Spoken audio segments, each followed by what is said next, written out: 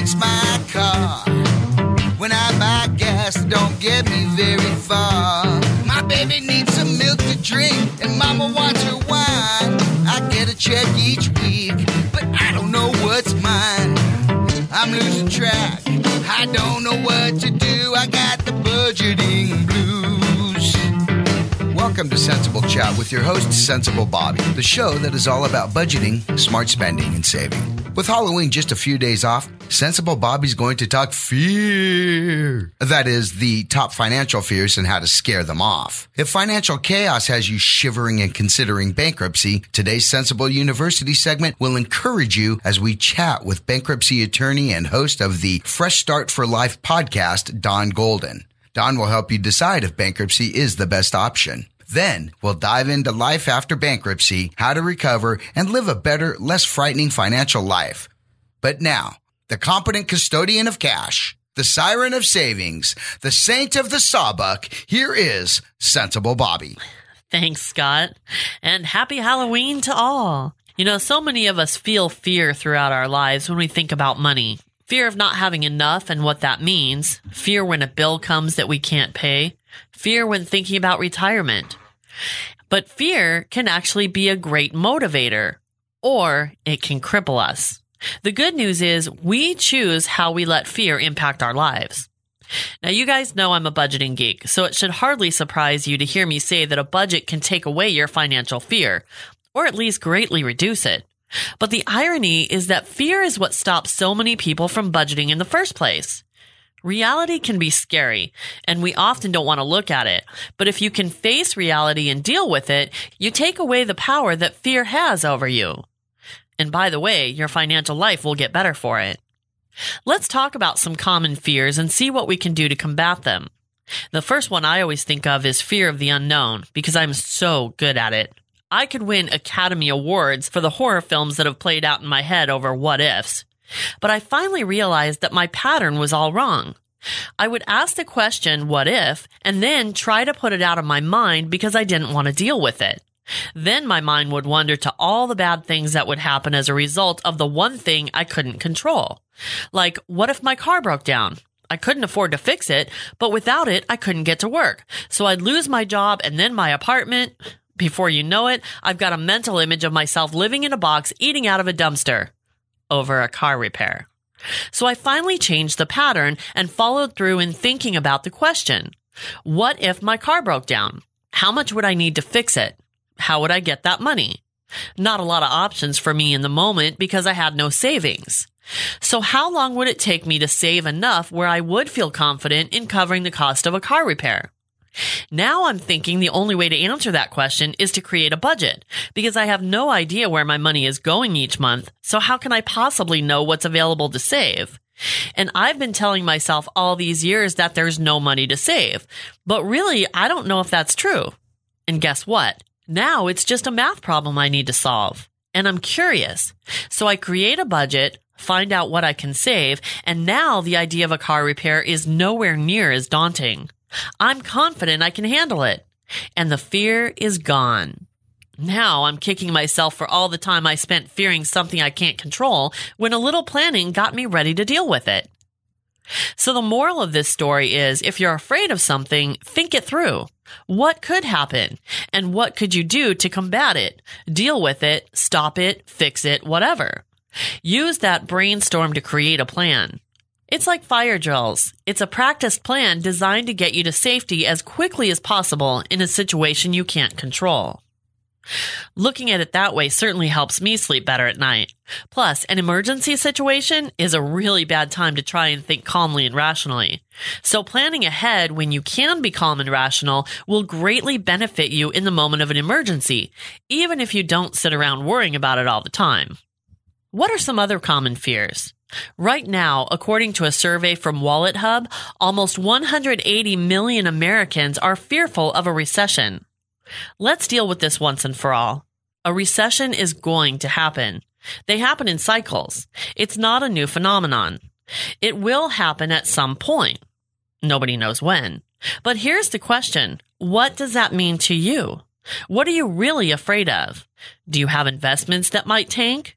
Talk to your financial advisor about that one, but I'll just say that the S&P 500 index has gone up 300% since the Great Recession in 2008.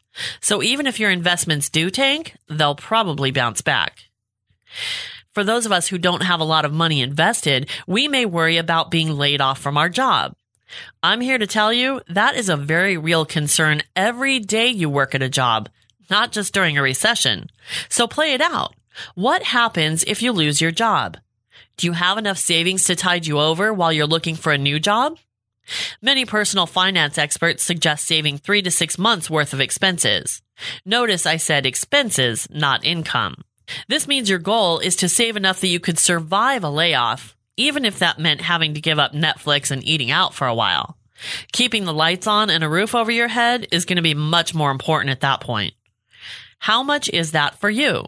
And how fast can you save it?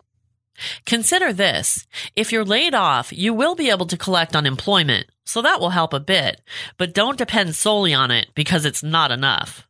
What else could you do? Cash out a 401k? Not what you would want to do by any means, but if it's between that and the street, you do what you have to do. You could sell things, borrow money from a family member, drive for Uber, or deliver pizzas to pay the necessities until you find the next full-time job. The point is, if you think this through now and start planning for it, you may not need to cash out that 401k because you're prepared.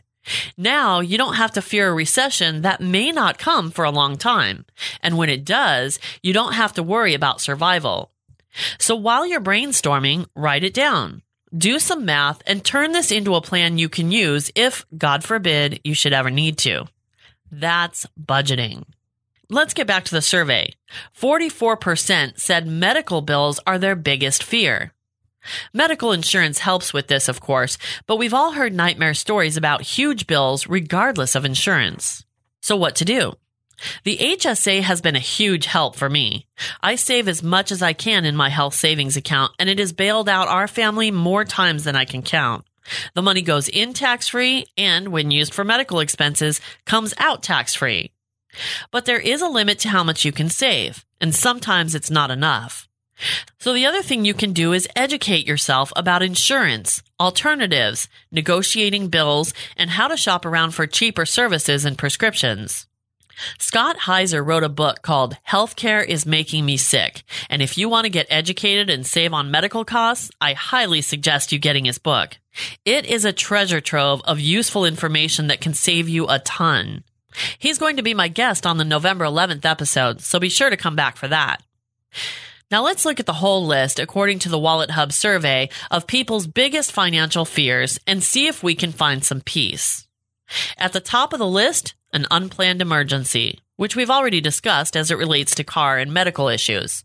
The best way to find peace here is to save money. I guarantee you an emergency of some sort is coming eventually.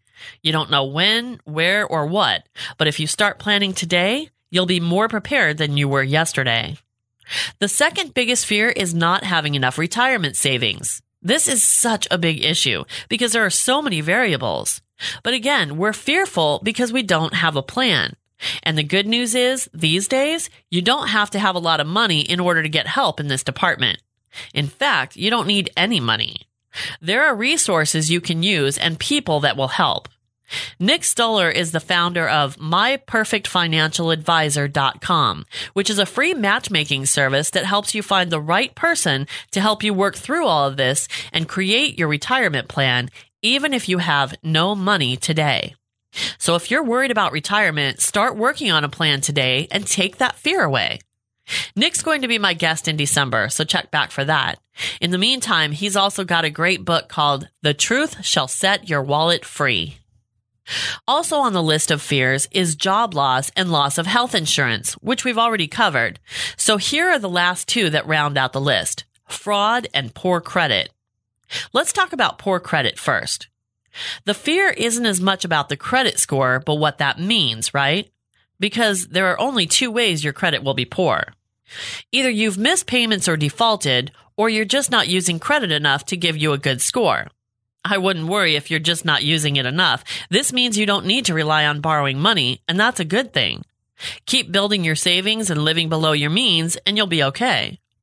If you're fearful about finances, you've got bigger problems than your credit score. So dig a bit deeper and figure out what you're really afraid of and what you can do about it. I think we put way too much focus on the credit score and people are confused. I've actually known people who were carrying a balance on their credit card rather than paying it off monthly, even though they had the money, because they believed that their credit score would only get better if they carried a balance. That's certainly not true. And even if it was, is it worth paying the interest just to get a better credit score? That's like saying I'm much more interested in the rewards I can get with a credit card rather than the interest they'll be charging me for that privilege. The world is full of great marketers who want us to spend money on their shiny object. They will focus on whatever benefits pique your interest. You must focus on what's really important and make sure you have all the information so you can make an informed decision as a consumer. As for fraud, this one really burns me. There are so many fraudsters out there, and it's easy to get taken. The worst are the IRS and Social Security scams. Since every one of us has ties to both of these institutions, it's easy to buy into the fact that they would be contacting us for something. Not like Bank of America supposedly calling you when you've never had a bank account with them. But here's the thing. The IRS and Social Security will never call you. We should be so lucky that someone from those organizations would actually call us, as opposed to us having to sit on hold for up to 2 hours. And I'm not exaggerating. This has actually happened to me. But no, they are not going to call you. So anytime you get a phone call from someone claiming to be from the IRS or Social Security, hang up. It's that simple. If you have issues that you're working on with them and you're concerned about it, call them. And make sure to use a number found on your paperwork or through their website, not a number some random guy on the phone gave you. As for other fraudsters, it's basically the same, in my opinion, across the board. If anyone calls and says I'm in default or they need my account info for some reason, I decline to provide it and say I will call the company directly. This is the best way I know to keep from being taken. They are preying on your fear, but they can't get you if you don't let them. Simply hanging up is the easiest way to avoid a scam. Now, if they're offering you some great opportunity, again, I wouldn't entertain this on the phone. If it sounds good to you, research it on your own after you hang up on them. And if it's legitimate, go for it. But if you stay on the phone with them, they can be very persuasive. And the next thing you know, you've signed up for something you really don't understand. Or even worse, you've given them access to your bank account or other personal information, sometimes without even realizing it. Pressure does strange things to people. So protect yourself by being strong enough to stand up for yourself. Do not be intimidated into purchasing or providing information. You have to advocate for yourself. Another big fear that many of us have, and unfortunately many of us face, is bankruptcy.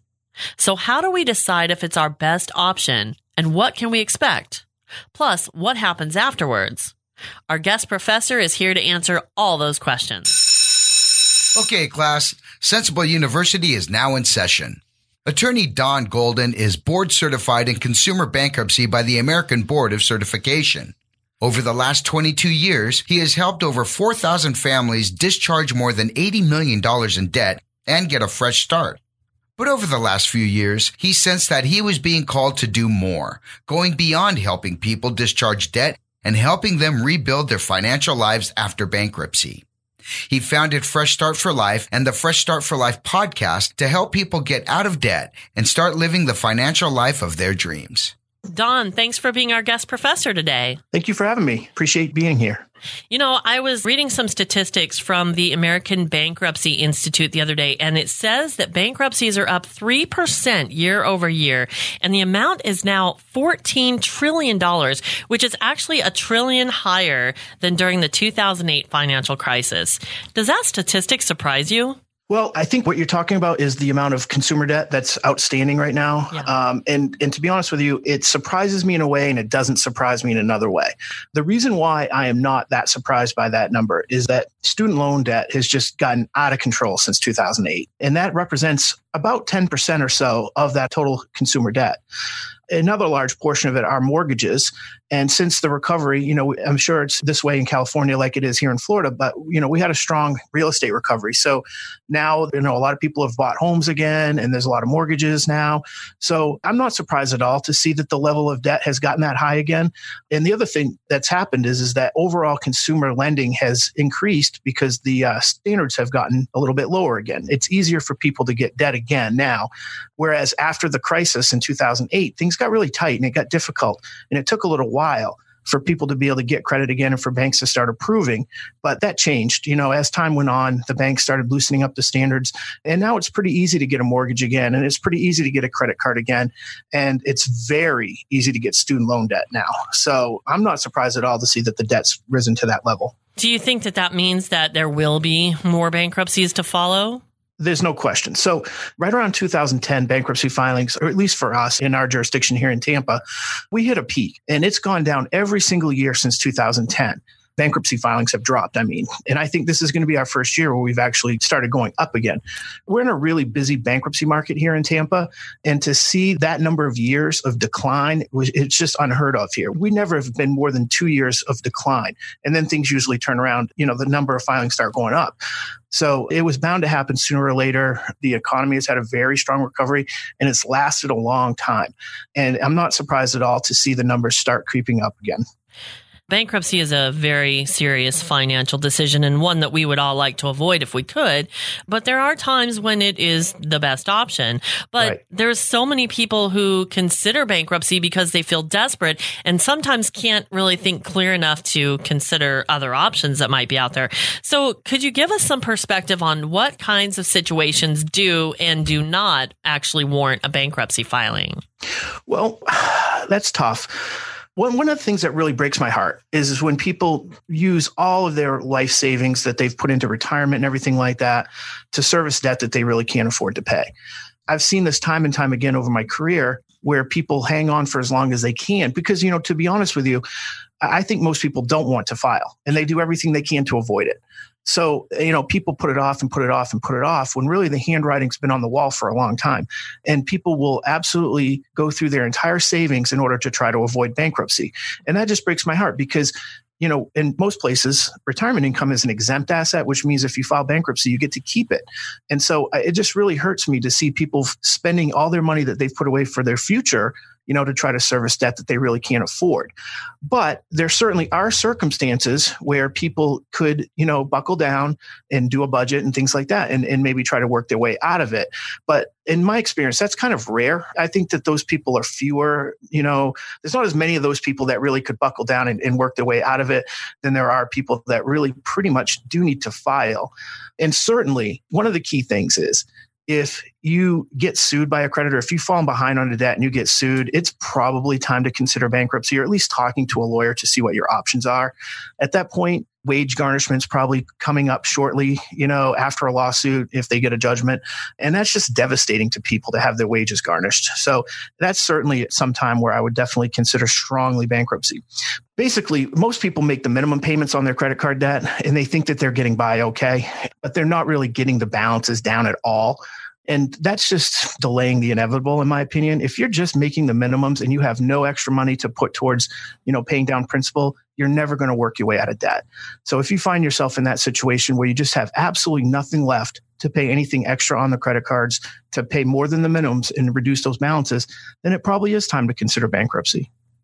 Yeah, that's a very good point. And when you were talking about the different considerations and, going through all your life savings before you file for bankruptcy, it made me start thinking that would be a really good time to be able to go to someone and say, look at my situation and tell me if I should continue to try to work this out myself or Right. if I should file for bankruptcy. Do those kind of services exist where you can go to somebody to get that kind of, an evaluation? Absolutely. So I'm a proponent of consumer credit counseling. I think that the nonprofit consumer credit counseling companies are generally reputable and you can trust them. And they will tell you if they can help you with a debt management plan or something like that to help reduce the payments you're making on the credit cards. And then other times they're going to just tell you, I'm sorry, but there's really nothing that we can do for you. You need to consider bankruptcy as an option. And that's definitely a place to go. And I also think that an honest bankruptcy lawyer could evaluate your situation as well and tell you whether or not they think that bankruptcy is the best option. But I definitely recommend, if you're not ready to see a lawyer yet, I would definitely recommend nonprofit consumer credit counseling agencies. Now, I was looking on your website and I was interested to find that you guys also have some debt management services or debt pay down services. I don't want to say debt consolidation because that's gotten a bad rap, but I think that that's part of it too. How do your services on debt consolidation or debt payoff differ from the kind of things that we see on TV that you hear a lot about, people going into these programs thinking that this company is going to take care of all your debt problems, and a lot of times they don't do what they promise, and they've charged you all this money for things you could do yourself, and they just never do it. Yeah. So we don't do that kind of thing at all, really. We don't help negotiate credit cards and stuff until there's a lawsuit filed. Once there's a lawsuit filed and there's an attorney on the other end of the case, because the bank is represented by an attorney now and they file the lawsuit, we will help people try to negotiate those. If somebody's not a good bankruptcy candidate or they just don't want to file, but they have been sued, we will help them try to negotiate a payment plan or some sort of settlement with the credit card company. Because it's a lawsuit now and you really don't want to go that alone. If you've been sued, that's not something you want to try to take care of on your own. It's not something that consumer credit counseling or any company like that can help you with. You really kind of do need a lawyer. And those are the kind of debt settlement type things that we really do here. It's after a lawsuit's filed, and that's really it for us. Now, there are different types of bankruptcy filings, and sometimes people are unclear as to which are the best options for them. So can you explain a little bit about the difference between Chapter 7, 11, 13, Sure. and anything else that might be out there, and how you go about choosing the best option? Okay, definitely. So there's basically two options for consumers, for everyday people. There's Chapter 7 and Chapter 13. Chapter 7 is a straight liquidation bankruptcy where you list all of your debt, you list all of your assets, your unsecured debt, which are mainly credit cards, medical bills, if you had a deficiency on a repossession or foreclosure, those kinds of debts are generally dischargeable completely in a Chapter 7. You get to keep certain assets when you file. They're called your exemptions, and the exemptions are going to vary state by state. In Florida, where I practice, you get to keep unlimited equity in your home, $1,000 of equity in an automobile, $1,000 of personal property, and unlimited equity in your 401ks, IRAs, or pension plans. So the truth of the matter is that although it doesn't sound like much, most people do fall generally within the allowed exemptions, and you probably will get to keep most of your assets when you file Chapter 7. So that's the first kind. The first kind is Chapter 7, which is the quickest, the easiest. It only takes 90 days from the time it's filed to the time of the discharge, and that's the one that's most attractive to people. But if they don't qualify for a Chapter 7 because they make too much money, there is an income kind of analysis that has to go into whether or not you can do a Chapter 7. If you don't qualify because of your income or because you have assets that you just don't want to lose in the Chapter 7, then Chapter 13 is going to be the next best option for you. Chapter 13 is a repayment plan where you make payments for a period of 3 to 5 years, and you'll pay back a portion of that unsecured debt. And that amount you have to pay back is kind of a formula that's going to be determined by the bankruptcy code, and a bankruptcy attorney can certainly help do that calculation. It's not an easy calculation. It's not the kind of bankruptcy I would recommend anybody try to do on their own, but it is good. It is better than a lot of those debt management plans that you were talking about before that make all these promises. I hear these ads on TV that if you have $10,000 or more of credit card debt, then you have the right to settle your debt for pennies on the dollar or whatever. And that's just flat out not true. In Chapter 13, you can absolutely settle debt for pennies on the dollar. It's just going to be dependent on how much you make and how much you have left over each month that you can afford to pay to unsecured creditors. So Chapter 13 is more of a reorganization. Chapter 7 is a liquidation. Chapter 13s take 3 to 5 years to complete, but so do most debt management plans. Most debt management plans are 3 to 5 years as well. So both good options and both available to consumers. Now, Chapter 11s are different. Chapter 11s are very expensive as far as attorney's fees and costs and things like that. And those are generally done by businesses. So businesses will reorganize and do a Chapter 11 case, or really high income debtors that have a lot of debt. There's debt limits in Chapter 13. So if you have too much debt, say like $1 million in unsecured debt, then you're not going to be eligible to do a Chapter 13. You would have to do a Chapter 11, but those are very rare. Individual Chapter 11s are very rare. So usually for most everyday people, Chapter 7 or Chapter 13 is going to be the option. Is there a difference since the Chapter 13 is more of a reorganization? Does that make a difference in how it affects your credit? Well, it's hard to say. It stays on the credit report a little less time. My understanding is it stays on the credit report for 7 years instead of 10.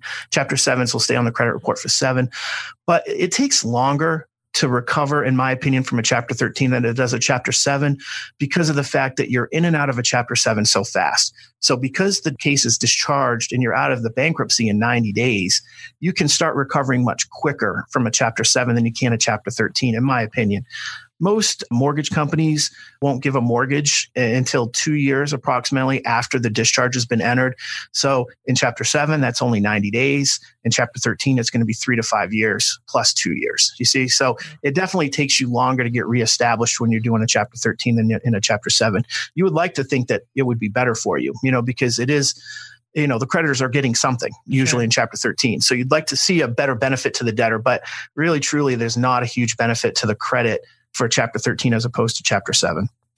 We were talking about student loan debt a few minutes ago, and right. A lot of us now have heard that if you file bankruptcy, all of your debt is going to disappear, but the student loan debt is going to remain. Mm-hmm. However, I was reading on your website, and it looks like that may not necessarily always be the case. Can you talk a little bit about that?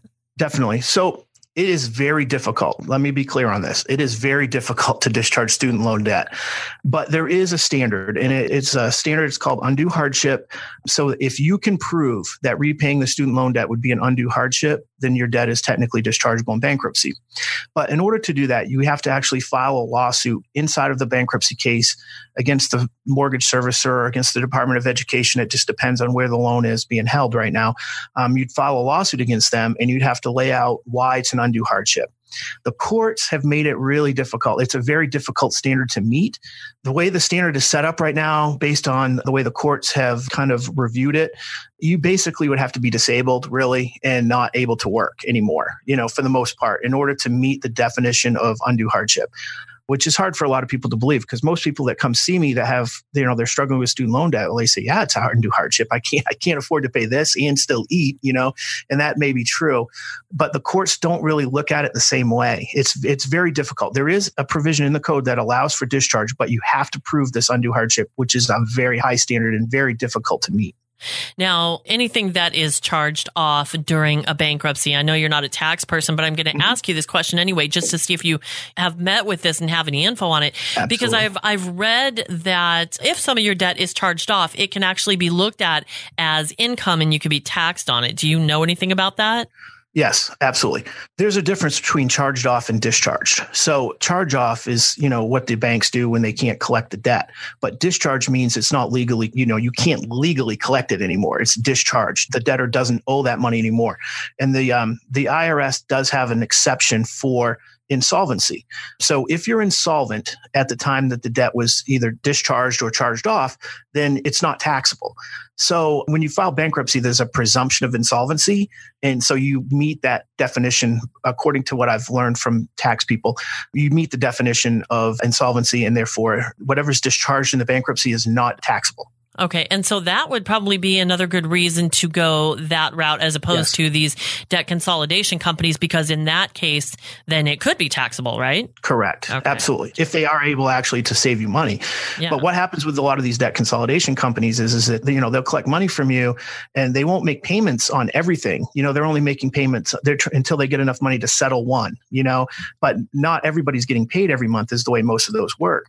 And unfortunately, what I've seen is a lot of times the consumer will end up getting sued because, Citibank doesn't want to wait 6-7 months to get any money. They get impatient and they decide to file a lawsuit. So that's one of the problems with those debt consolidation companies. Debt management's more what consumer credit counseling can do with you. And they typically do make payments on all the debt. They're just trying to reduce the interest and reduce the payments for you.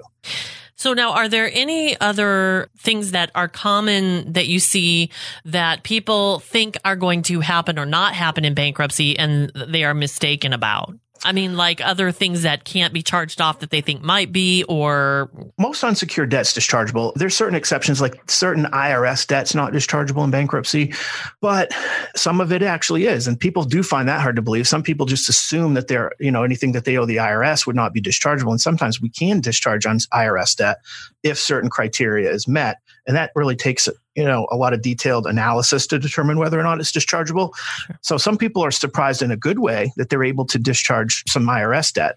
As far as negatives go, to be honest with you, the only negative that I can see that's happened lately is in Chapter 13 now, most Chapter 13 trustees are going to want to collect the debtor's tax return every single year and use that money to put towards their debt. And that never used to happen, 5-6 years ago. So that's different now. And some people are a little surprised to find out that they're going to have to give up their tax returns every year. That's only in a Chapter 13, though, not in a Chapter 7, because a Chapter 7 is over with, quickly. But in a Chapter 13, most trustees are going to take that tax refund every year and put it towards the debt. And sometimes that is surprising to people. But it's nothing that can't be, worked out with some good planning. You just got to adjust your withholdings and things like that to avoid a big tax refund that would end up going to your creditors anyway. That's the one thing that I can think of real quick off the top of my head that does surprise people. Let's talk about judgments, because if somebody has a judgment against them, which could include a lien on their property, does a bankruptcy remove that lien? Okay. This is a difficult question. And the reason why it's difficult is because although bankruptcy is a federal statute, there's a lot of state nuances. There's a lot of state law that goes into it as well. So in Florida, a judgment cannot be a lien on somebody's home. It just can't happen. So in Florida, well, actually in any state, bankruptcy will void a judgment. But if a judgment has been re-recorded in a certain way to become a lien on a home, then the bankruptcy never discharges as liens. So the bankruptcy can discharge the underlying debt, but it will never discharge a lien. But in Florida, we don't really have that issue because judgments can't become liens on homestead. But I know in a lot of other states they can be. Now, the bankruptcy code does have a provision that if your home is exempt, let's say you're in California and you have a $10,000 homestead exemption. So meaning that you can exempt up to $10,000 of equity in your home. And I don't know what California's homestead exemption is, but I'm just using this for an example. Sure. If you have less than $10,000 of equity in the home, that home is going to be an exempt asset. And there's a provision of the bankruptcy code that will allow the debtor's attorney to go in and file a motion to avoid a judgment lien to basically take care of that lien, because really there's nothing for it to attach to except for an exempt asset. And so it can be resolved that way, but it does take, an extra step typically by the bankruptcy lawyer.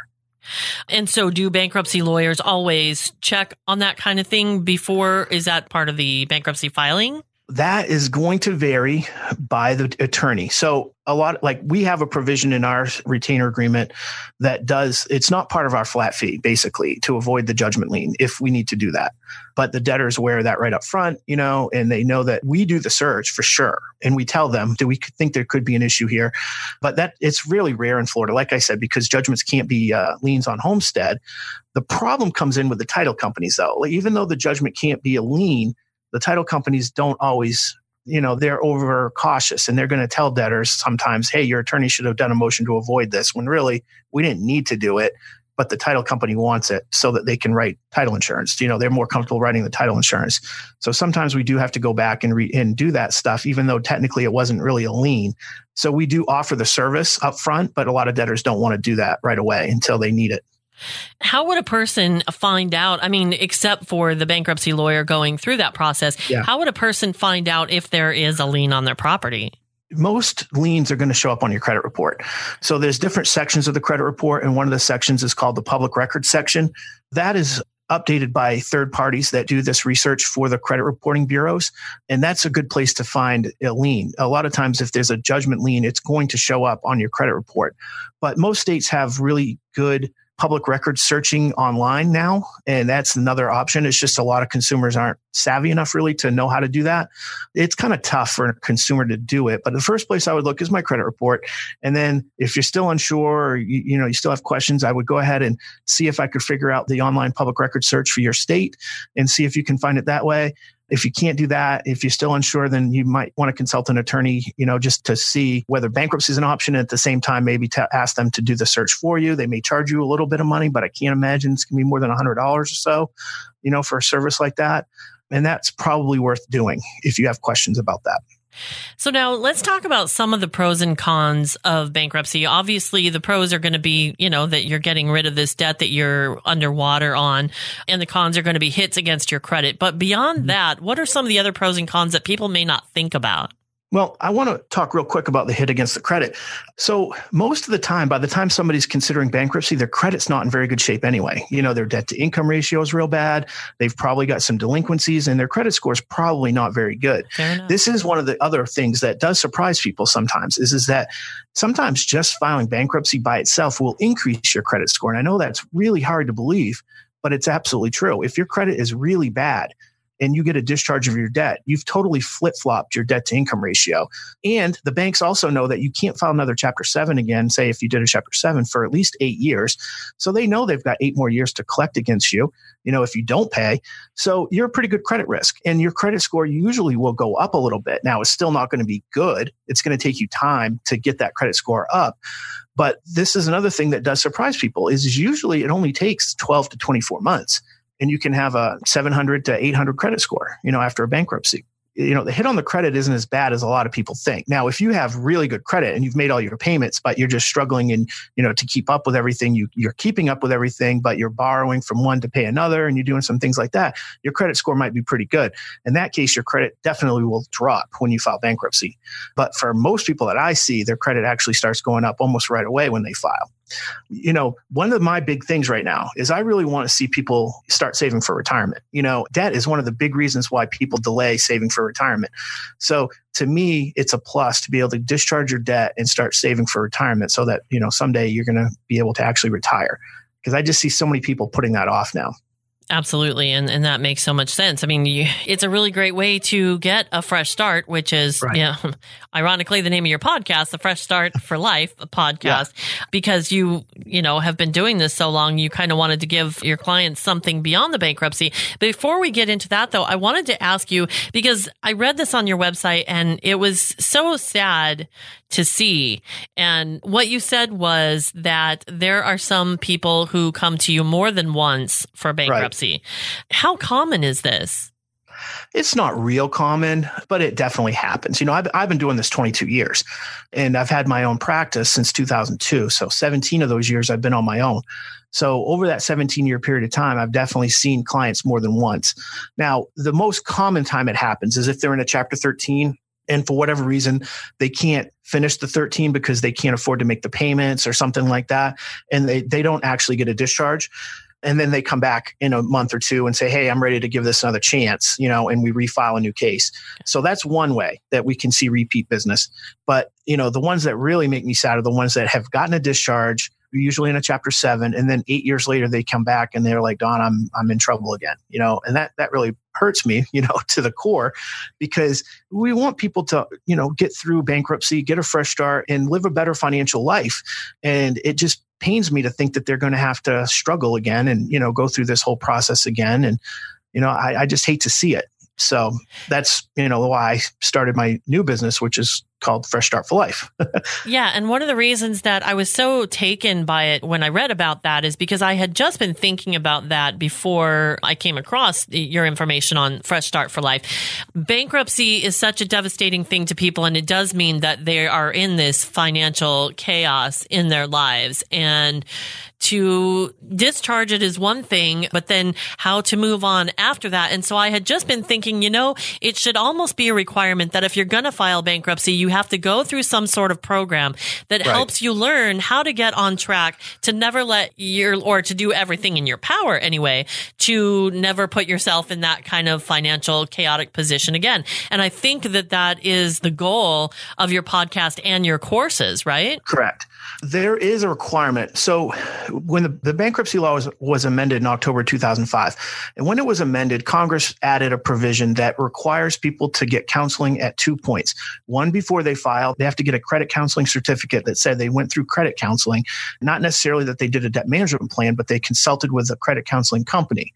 Now, what that's turned into really isn't where they're really trying to put people in a debt management plan. Really, it's turned into just going through the motions and having a program online that they have to listen to and go through. It takes about 40 minutes to an hour, and they get a certificate that allows them to file bankruptcy. To be honest with you, I'm very cynical about the credit card industry and stuff. And the credit card industry didn't really want people to necessarily go through credit counseling. They just wanted to make it very difficult for them to file bankruptcy. So they lobbied Congress to add this provision. So people do have to consult with a credit counseling agency of some sort before filing and get a certificate. And then they have to do it's called a debtor education class after they file, but before their case is discharged. But there again, it's really nothing substantive so much as just a hurdle, so they have to spend some time online listening to some information. But, as far as having actionable steps and things like that, I've never heard a client say, oh, that was really great information, I'm going to be able to utilize that. It's just a hurdle that they have to go through to get their discharge. So what I'm trying to do is create a program that will really help people rebuild their credit after their bankruptcy. And then more importantly to me, it's that they learn how to manage their money and not find themselves in this situation again down the road. Right. And I think if I heard correctly on one of your podcasts, this is actually a service that you provide as part of your bankruptcy services to your clients. Correct. Okay. Correct. My clients get these courses for free. So tell us a little bit about what these courses entail. Yeah. So the first course is called Rebuild Your Credit, Rebuild Your Life. And it's a course that teaches you how to rebuild your credit to about 720 in as little as 12 to 24 months. It's pretty simple. There's only like 5-6 steps to the program. It's simple, but it takes discipline and you have to know how to do it. You have to know what you need to do. So that's the first course. And the second course isn't quite done yet. This brand new business, I just launched it in like March. The first course is out and that I'm giving to my clients already. And I've had several clients go through it. They're happy. I'm getting some good reviews on the Rebuilding the Credit course. The budget course, I'm still working on, to be honest with you. That's going to be more about how to do a budget, how to manage your money and things like that, and what you need to have for an emergency fund, and just little things like that I think consumers need to know so that when they have something come up, they don't have to go back into debt to cover it. That's so important. And I'm so glad to hear that you're doing that, because I think that's a really great thing, not only for people that, are in or going through bankruptcy, but people that are just struggling and haven't gotten to the point of bankruptcy. Maybe that can help them stay out of it. And I think that it's available even if you're not a bankruptcy client. Is that correct? Yes. I mean, people can go to freshstartforlife.com and they can get the courses there. The Rebuilding Credit course is really more designed for people that have filed bankruptcy. There's most of the modules, kind of assume that you filed bankruptcy. So all the information won't work for somebody that hasn't been through bankruptcy, but they don't have to have filed bankruptcy with me. If somebody's filed bankruptcy and they've gotten a discharge and, they're interested in the course, that would be helpful to them. But for somebody that hasn't filed bankruptcy, the information in that course probably would not be that useful. But the budget course would definitely, once I get that done, that's going to be useful for anybody. Awesome. I can't wait to hear more about that. And I'm loving your podcast. I really encourage anybody who has questions about bankruptcy or just, about money topics in general. Your podcast has been great for that. It's called Fresh Start for Life. And I think it's available on iTunes and Google Play and all those great places, right? Yeah, absolutely. All the normal podcatchers or whatever you call it. I don't even know what the terminology is, but wherever you can listen to a podcast, usually you can find it. Awesome. Okay. FreshStartForLife.com is the website. And then why don't you give your other website as well? Because I found a lot of great information on your bankruptcy website. Okay. Thank you. It's BrandonLawyer.com, BrandonLawyer.com. That's my law firm website. And you can get a lot of information about the different types of bankruptcies and start kind of trying to figure out for yourself if bankruptcy is a good option. Or, I have written a book. I have 2 books on bankruptcy as well. The first one's called Bankruptcy in Florida, Your Freedom, Your Future. And the second one is called Getting a Fresh Start for Life, A Plan for Financial Happiness. And you can request copies of those as well on my website. Do you practice outside of Florida? No, I don't. Okay, but you have a network, I assume. Absolutely. I have good friends all over the country, and I know who the good bankruptcy lawyers are anywhere. So if somebody is considering bankruptcy, they should get in touch with you. And if you can't help them, you can certainly direct them to someone who can. Definitely. Don, thank you so much for being our guest professor today. We really appreciate your time and all the great information you've shared with us. Thank you for the opportunity. I really appreciate it. Today's guest professor has been Don Golden, bankruptcy attorney and host of the Fresh Start for Life podcast. To find out more about how Don can help you, click on freshstartforlife.com. I hope that interview gave you a little solace if you're facing the possibility of bankruptcy. We often look at bankruptcy as this horrible thing that means the end of our financial lives and a devastating event. I'm not saying it's fun, but it's actually a solution to a financial mess, and it provides the opportunity for a fresh start to your financial life. So if you can look at it that way and get past the shame and blame, it could be a blessing. Your situation today is your situation. You have to deal with it in the best possible way, given the resources you have, and then move on. So now, let's move on. If you've just finished a bankruptcy, you may have a clean slate, no debt. What a feeling. But how do you make sure you don't ever get back there again? Now is the time to create a spending plan and budget and stick to it. It's going to help safeguard you against payments you can't make and help you reach the financial goals you couldn't even think about when you were saddled with all that debt. Of course, the first thing you'll need to do is create a financial picture. You've heard me talk about this before. It's simply a list of all your monthly bills and expenses, annual bills and expenses broken down into monthly payments, and monthly income. Add up all your expenses and subtract that total from your income. Do you have any money left over? If not, then you need to cut expenses or find a way to increase your income. Otherwise, you're going right back into debt. If you do have money left over, now it's time to give that money a job. So let's talk about why you had to file bankruptcy in the first place. Now, I realize I started this discussion by saying, let's move on, and now it seems like I'm going back. But part of moving on is learning from your mistakes. Otherwise, you're destined to repeat them. So my philosophy is look back to help you move forward. Don't look back just to beat yourself up. That doesn't do any good. But you are going to have to look at your past long enough to use the information to benefit your present and future. So again, why did you file bankruptcy? If it was a medical bill, you might think that it's in the past and it won't happen again. Maybe, maybe not. Since you don't have a crystal ball, let's plan for medical bills in your future just in case. The worst thing that can happen is you end up with extra money that you don't need for medical expenses. Even if they're not large bills, chances are you will have to pay out of pocket for some expenses at some point, so saving for it is a great way to go. I say medical, but personally, my medical expense fund is for medical, dental, and vision. Trust me, it gets used. Perhaps a car led you to bankruptcy, whether it was major repairs, accidents you couldn't pay a deductible for, or a car payment you could no longer afford. Cars are huge money suckers, but they make it much easier to get to work. So let's think through how we can avoid letting those bills get us again. Maybe you didn't have enough insurance and you need to consider beefing it up. Compare.com is a great place to shop for car insurance. Listen to my interview with Andrew Rose, president of Compare.com, to learn more about how to pick the right insurance. Remember, if you choose a lower monthly premium, that's probably going to mean a bigger deductible. So don't forget to save for that deductible. Otherwise, your insurance does you no good. Having an auto maintenance fund is a great idea too. I use it to save for everything auto-related, from oil changes and new tires to transmissions. There is always something, so I sock away as much as I can. And don't forget your next car fund. At some point, you're going to need another car. The more money you can put away now, the less you'll have to finance later. That's a huge savings and a huge stress reliever. Maybe your bankruptcy came from using credit cards for fun things like vacations, dinners out with friends, concerts, whatever. If this is the case, it's very possible that you've gotten the wake-up call you needed to curb your spending. I'm guessing that while the vacation was fun, bankruptcy was not. Not to mention all the money spent on interest charges. But if you find it the least bit tempting to use a credit card for spending on things you can't afford, it's time to dump the credit card. Now, I know you may not have one right after bankruptcy, but the truth is it has become much easier to get them again much sooner than it used to be. So you need to protect yourself. Be honest. If you need time to change your spending habits, throw away those credit card offers. Don't even open the envelopes. Freeze your credit to make it harder for you and others to pull your credit and qualify you for new cards. I'm not saying you should never spend on anything fun. I think everyone needs a fun money category in their budget, but you need to keep your spending to only that amount.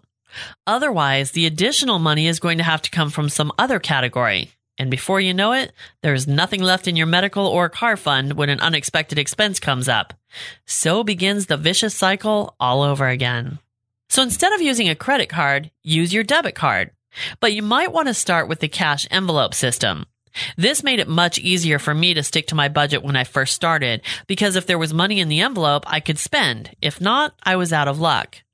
Compare this to guessing because I was using a debit card and not tracking my spending like I should have been, and cash worked much better. Use whatever method is best for you, but be honest. It's not about shame, but being realistic. If you can be honest with yourself about what works and what doesn't, it will make things way easier in the long run. Many times it's not just one thing that led to bankruptcy, it's a series of events. And we can help prevent that domino effect by planning for the expenses we know will arise in our lives. It may seem like a lot to save for, but even if you start with only saving pennies in each category, it's going to add up. And it will help cover an expense even if it doesn't cover the whole thing. Some is better than none. And even if you spread your money into 100 different savings categories, there's no law stating that you can't combine 99 of those categories to cover one emergency expense. What we're doing here is safeguarding ourselves as much as possible while still having some fun. A balanced budget makes for a peaceful financial life. And when you're at peace, it often leads to an exciting financial life because you can finally start thinking and planning for all the things you want in addition to all the things you need. If you want help creating your budget, let me know. I can take you step by step through the entire process or just help you get started, whatever you need. I can help take the fear out of your finances and help you lead a stress-free financial life. Visit the coaching page at sensible.chat.com for more information about my budget coaching services and contact me by phone or email when you're ready to get started.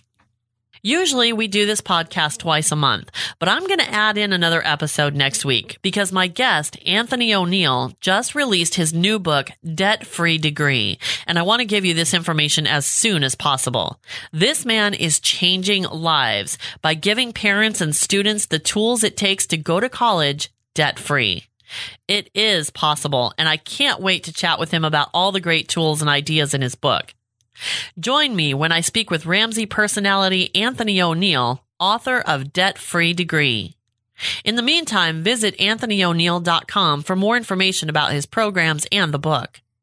You'll find a link for that plus all the other resources we talked about today in the show notes for this episode at sensiblechat.com.